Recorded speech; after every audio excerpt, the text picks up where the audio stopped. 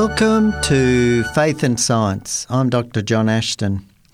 You know, the other day I was in a church and there were only half a dozen members there, and they were all older people, 60 plus years of age. And then I met some other people, and they talked about several other churches where the main congregation were older people. And we were talking about that, why younger people aren't coming along to church and so interested in faith so much. And one of the conclusions was that the effect of the teaching of evolution in our schools, and particularly long ages, that the earth is, millions of years old or billions of years old. They teach, don't they, and life on earth is certainly, or similarly, they say, several billion years old, possibly, according to their calculations. So these claims, the claims of evolution, the claims of long ages, seem to, contradict the Bible. But that's what we're being taught. That's what the media is, the general secular media is pushing all the time. We even see billboards about some, national park item or gorge or something, and they'll refer to millions of years. So really our whole Western culture, and it probably extends, worldwide really, is steeped in this whole view of life on earth being very old. And so, I think really this is possibly one of the main reasons that people have, many people have given up on faith in God, or else, they think, well, maybe there's something out there. But really, over the years, and I suppose it's been, more than 50 years now that I've been studying the Bible. I mean, I was baptised and accepted Jesus as my Saviour in 1971. So for more than 50 years now, I've been studying the Bible and looking at it from a scientist's perspective.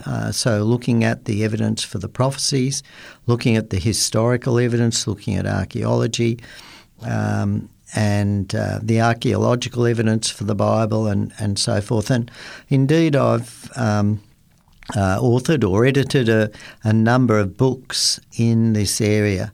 And, just recently I was talking to a senior professor in the biological sciences at a large Australian university, and he was interested, for example, in the book that I published, The God Factor.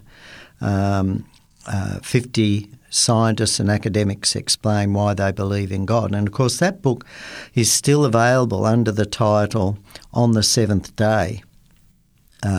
40 scientists explain and academics explain why they believe in God. So if you look that up on the internet, you can buy it through, Amazon or Koorong or all the online booksellers. And similarly, of course, many times I've discussed the other book, In 6 Days.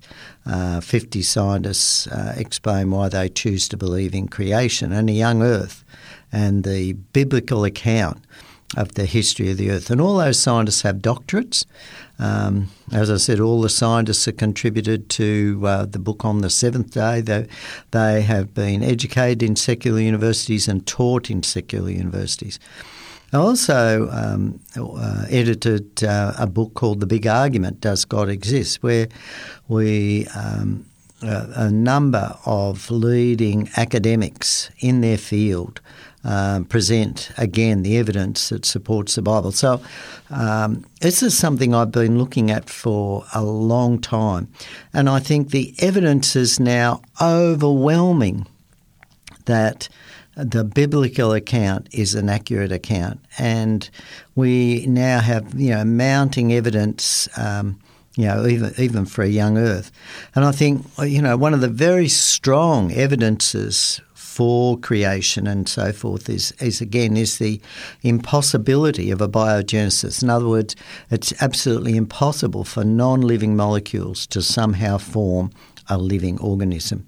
And there was a number of short lecture videos have been presented, and there's a very good site. If you Google Discovery Science News, Science News, if you just run them all together and do Google search on that, you'll come up with the Discovery Institute, which is an institute that supports intelligent design. Again, if you just entered into your search engine, youtube.com /user/Discovery Science News /search, or you wouldn't even have to add search on the end. So that's www.youtube.com /user/Discovery Science News, all one word. There will be a number of presentations come up there. But there's a 4-part series which is very good on the origin of life and how the origin of life is absolutely impossible. It's presented by a guy with a PhD and it's been reviewed by 5 other guys also with doctorates in related areas. And again, it explains why, for long, you can put all your molecules together. You can even put your DNA and your cell membrane and everything together, but it's not going to make it alive. And they point out that in this section, one of the important things is that you have to have energy to make it alive. And to get energy, you've got to have a gradient, and you've got to also have machines that can convert the energy stored in that gradient into the energy requirements for the cell. And that requires very complex machines, huge amount of design features in a living cell. But one of the other things that I think is really coming to light now, again, is the evidence for young ages, that life on Earth is young. And in the journal National Science Review that was published, one of the issues in 2020, it's volume 7, number 4, pages 815 to 822, an article by A.M. Baillieu and others. It was titled "The Evidence of Proteins, Chromosomes and Chemical Markers of DNA in Exceptionally Preserved Dinosaur Cartilage." And this is where essentially the research team found evidence of proteins, chromosomes and other chemical markers of dinosaur DNA in the remains of a duck-billed dinosaur. And it was interesting, there was one of the dinosaurs discovered dozens of fragments of the remains of baby dinosaurs in the Two Medicine Formation in northern Montana back in the 1980s. And when they just more recently examined one of the skulls, the two research team identified cartilage cells and other structures resembling nuclei and chromosomes. So and they were able to apply chemical stains to these that react, for example, with DNA.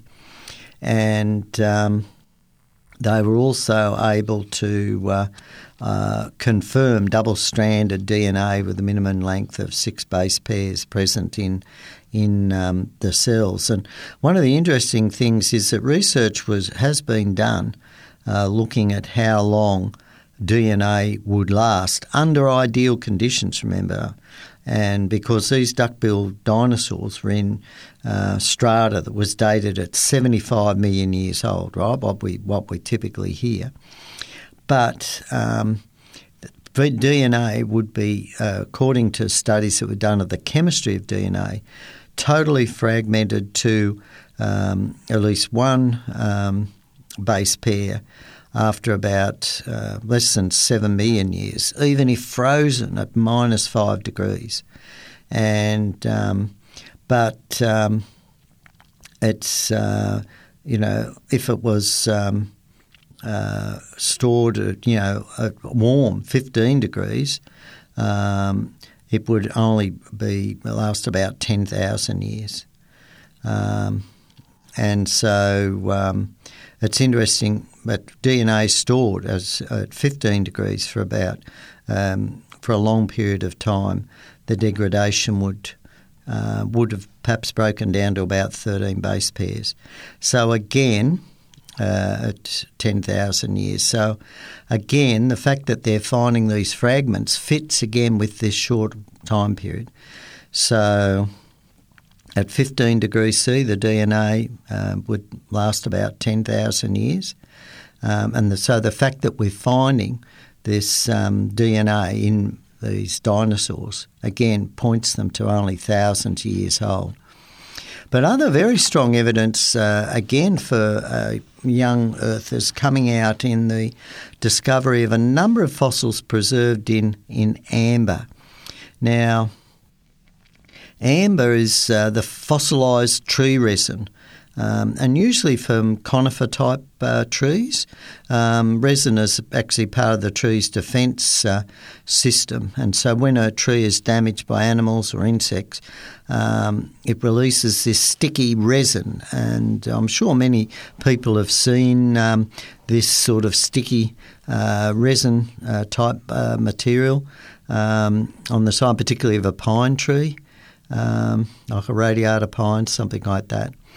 And this essentially plugs the wound and steals and sterilises it, and it prevents insects and fungi then getting into the tree through the damaged section. For the resin to become amber, it first needs to be buried where it begins to harden, and it's then called copal. And as more heat and pressure is applied, chemical transformations occur to the structure, and it turns into this hard resin-like material. Now, it's regularly claimed by evolutionists that amber takes millions of years to form. However, that's just a claim. They're really not sure how long the processes actually take. But one of the things is that we find there have been some really, really well-preserved specimens of ancient life preserved in amber. One of these was a caterpillar that was preserved in some Baltic amber from the Baltic area, and it's actually preserved in a looping motion. So again, in this case is a classic case of, obviously it would appear to be rapid preservation. There are 5 well-preserved beetle species have been found in Myanmar, amber from Myanmar, and they were assigned to species. Now, they alleged that the beetles were 99 million years old, but these were beetles that were in, currently living genera. And so the beetles, when they were studied, were extremely morphologically close to their living counterparts. In other words, there hadn't been any evolutionary changes. So that genera had changed very little, even over that really long period of time. Evolution, of course, is supposed to be about, change. And over long periods of time, things are supposed to be changing. So it's quite clear that there hadn't been change in these beetles. The caterpillar that was found in Baltic amber and reported relatively recently in 2019 was from its family Geometridae. It's only a very small caterpillar, about 5 millimetres long, and these caterpillars move in a very special manner called looping. So they push their rear legs towards the front ones, and the middle of the body loops upward and then stretch their bodies out again. And so this specimen became preserved in that looping position, which is quite fascinating. Again, it was dated at about 44 million years. But again, what we can see is that it's exactly the same as the modern caterpillar, and its type of motion is the same. It hasn't changed. There hasn't been those changes. Another one were two species of very well preserved cockroaches. These were a type of cave-dwelling cockroaches that live in cave environments. They were also found in the Myanmar amber. And again, the amber was dated at 99 million years old, meaning, of course, in terms of evolutionary theory, that would make them the oldest cave-dwelling animals ever preserved. Again, they're a fairly tiny little creature, again only about 5 millimetres long, but they shared the same typical features with modern cave-dwelling cockroaches, such as small eyes, extremely long antennae, paler pigmentation, reduced wing size, all these sort of things. Now, it's fascinating that these specimens were found amongst more than 100 tonnes of amber removed from a mine. Now, how would you get 100 tonnes of amber material again, together? And it's interesting that trees aren't found inside, caves. And so again, how is it likely that these creatures became trapped in this amber? Another really fascinating one was the case of an amber encased insect attached to a dinosaur jaw. Now that's a special one. And it was discovered in Alberta, Canada, in the Dinosaur Provincial Park.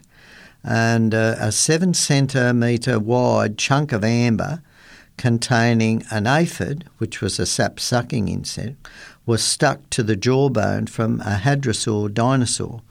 And the researchers hypothesised that the jawbone and the fresh sticky resin in which the insect had been trapped both just happened to be washed into a river at the same time where they came in contact. So, of course, this is an incredibly unlikely chain of events. But another one, a sensational other find in amber, was that of a hummingbird-sized dinosaur being found. And in reality, of course, it actually turned out to be a bird skull. So they thought it was a little hummingbird-sized dinosaur piece that had been found, but in actual fact it turned out to be a bird skull. And this tiny little bird had a little skull about 1.5 centimetres long. And so now it's thought to be the bee hummingbird, or similar to the bee hummingbird, and one of the smallest known birds. So it's interesting that these creatures again were found in this amber. It's interesting the researchers made no attempt to explain how a decomposed, decapitated bird skull came to be trapped in amber along with a range of snail shells and plant material.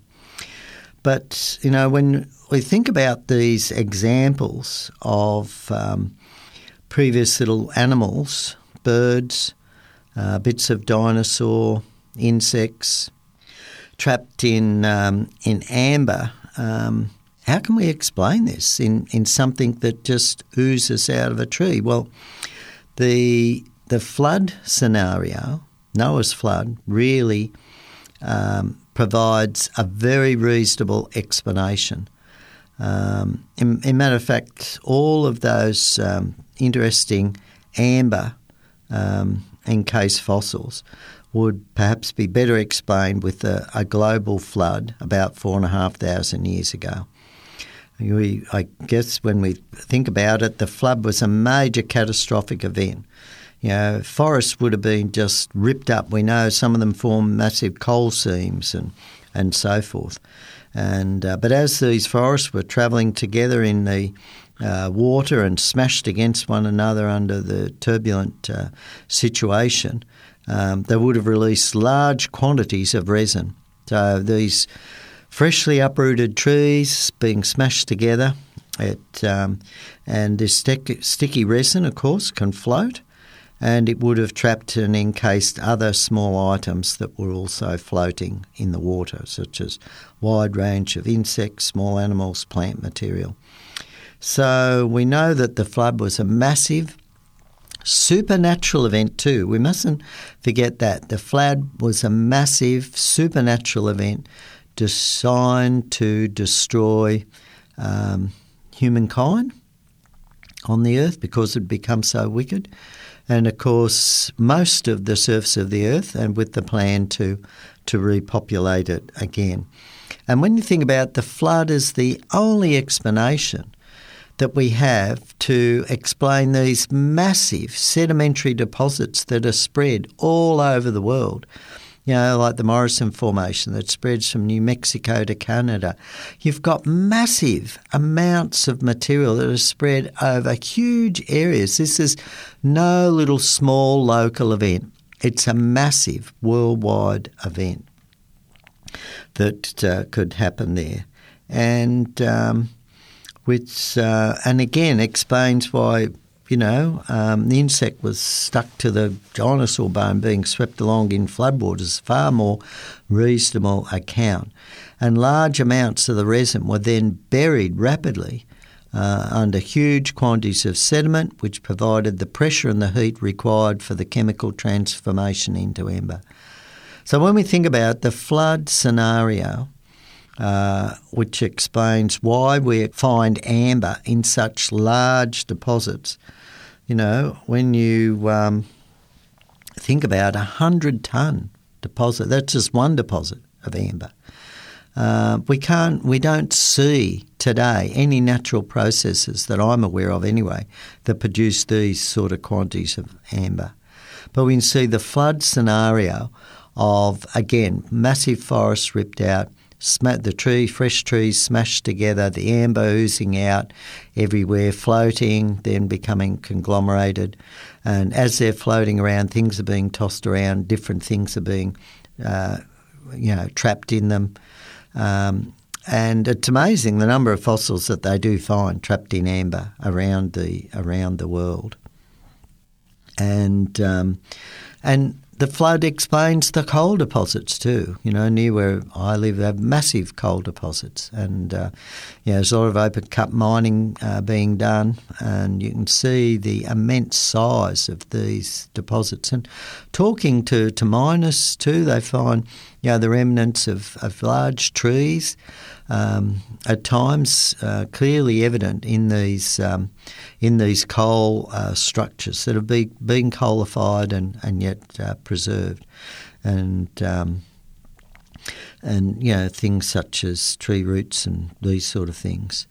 So the circumstances in which amber is found and the inclusions inside certainly frustrate the evolutionary dogma of long ages, because slow deposits aren't going to form these amber deposits. Such finds also don't really point to tens of millions of years of evolutionary stasis, or droplets of resin falling from tree roots into a cave. The evolutionary explanations that are sometimes put for these things just really don't fit.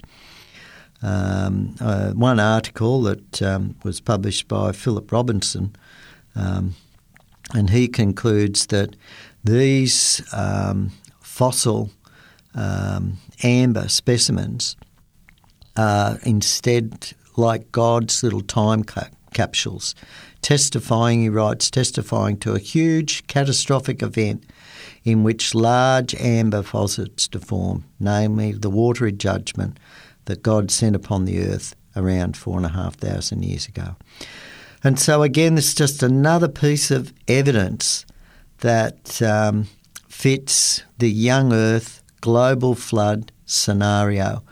No evolutionary changes because that's the way God created them and preserved them.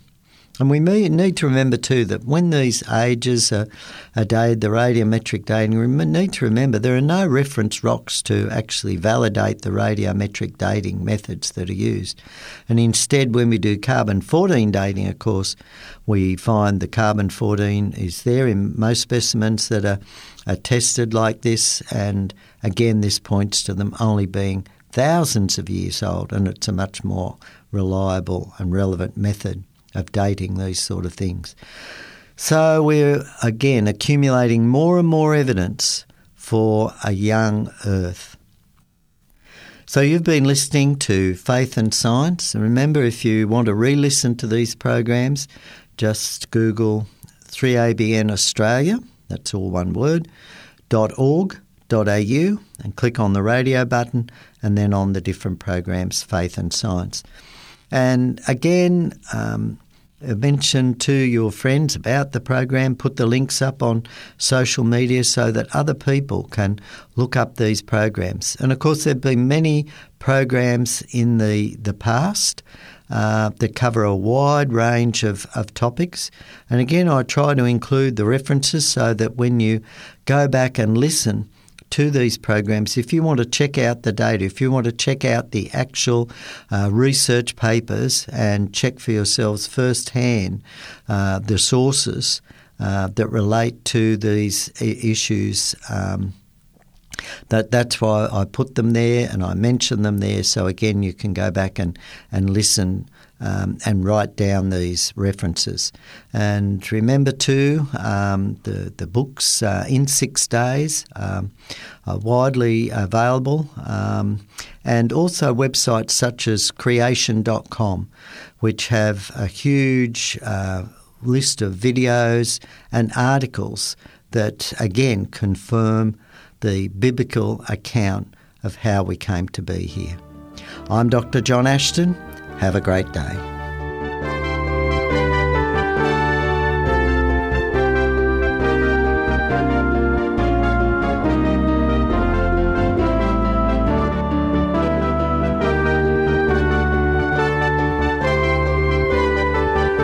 You've been listening to a production of 3ABN Australia Radio.